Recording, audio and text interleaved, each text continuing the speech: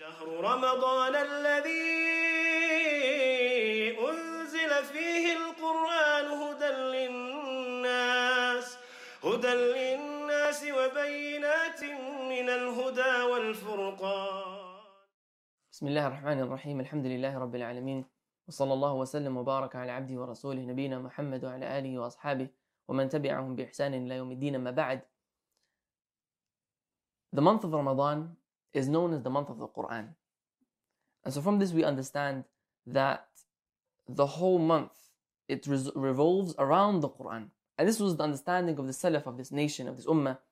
The Salaf, they would understand that the month of Ramadan is the month of the Quran.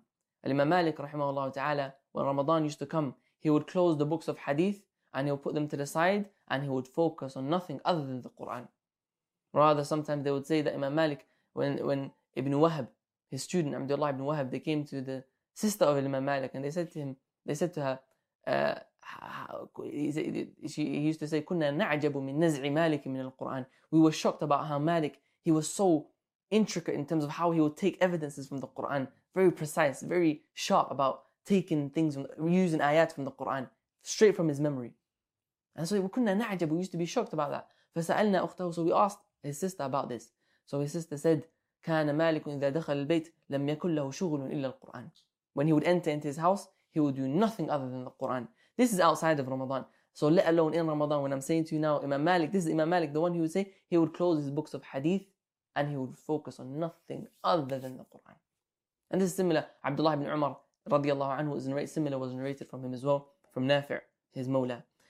The point is that the Salaf, they understood that this month is the month of the Quran. And the reason for that is because Allah subhanahu wa ta'ala specifies mentioning the revelation of the Quran for this month. In many places in the Quran, Allah says in the Quran, Surah Al-Dukhan, إِنَّا أَنزَلْنَاهُ فِي لَيْلَةٍ مُبَارَكَةٍ. We have revealed this Quran in a blessed night. يعني ليلة القدر, which is part of Ramadan. إِنَّا أَنزَلْنَاهُ فِي لَيْلَةٍ مُبَارَكَةٍ. And what it means by revealed and sent down in this ayah, and also in the ayah in Surah Al-Qadr, when Allah says, لَيْلَةُ الْقَدْرِ خَيْرٌ إِنَّا أَنزَلْنَاهُ فِي لَيْلَةِ الْقَدْرِ وَمَا أَدْرَاكَ مَا لَيْلَةُ الْقَدْرِ. We revealed and we sent down the Quran لَيْلَةُ الْقَدْرِ. What it's talking about is that the sending down, as Ibn Abbas radiallahu anhuma narrates, and he says about the ayah, that the Quran was in the Lawh al-Mahfuz with Allah subhanahu wa ta'ala, and so it was sent down to as-Sama' al-Dunya, to Baytul Izzah, to the house of honor, Baytul Izzah, in the lowest heaven, the lowest sky, and it was sent down there from all of it, all together, all in one go. And then every time something would happen, an occurrence would happen throughout 23 years, Jibreel would come and would reveal the ayat to the Prophet sallallahu alaihi wasallam. That's the revelation that he's talking about. The point is that this Quran was revealed, was sent down to the lowest heaven, all in one go during Laylatul Qadr. During Laylatul Qadr, which is in Ramadan. Because of this, we understand that from the Salaf that they would constantly be, and they would make their month of Ramadan focused on reciting the Quran. From amongst those are from the Salaf, Mujahid ibn Jabr al-Makki rahimahullah ta'ala, who would recite the Quran more than once every single day in Ramadan. It's narrated from him. Al-Imam al-Shafi'i rahimahullah ta'ala would recite the Quran every single day in Ramadan. And in the last 10 nights, he would recite the Quran twice every single day in Ramadan. And the examples of this are many in the Salaf and in the Khalaf, the early generations, and even in the later generations. To our previous times, there are scholars who would recite the whole Quran in one day during the month of Ramadan, because they understood that this is the month of the Quran. They took from this, or the way they extracted that this is from the month of the Quran, this month is the month of the Quran, is the fact that the Prophet sallallahu alaihi wasallam, كان جبريل يعارضه القرآن في رمضان. Jibreel used to come to him in Ramadan and used to revise the Quran with the Prophet sallallahu alaihi wasallam every year. And so Ibn Abbas radiallahu anhu comments, and he said that the Prophet sallallahu alaihi wasallam was the most generous person, and he will be even more generous during the month of Ramadan when Jibreel will come and revise the Quran with him. From this we understand that even the Prophet ﷺ, what he used to focus on during the month of Ramadan through the command of Allah subhanahu wa ta'ala was the Quran. So recite the Quran during the month of Ramadan. Make it your focus. If you don't finish the Quran throughout the year normally, at least make it your focus that you recite the whole Quran at least once in Ramadan, from the beginning to the end. That's 1 juz a day, 20 pages a day. If you read 20 pages a day, you're finishing the whole Quran during the month of Ramadan.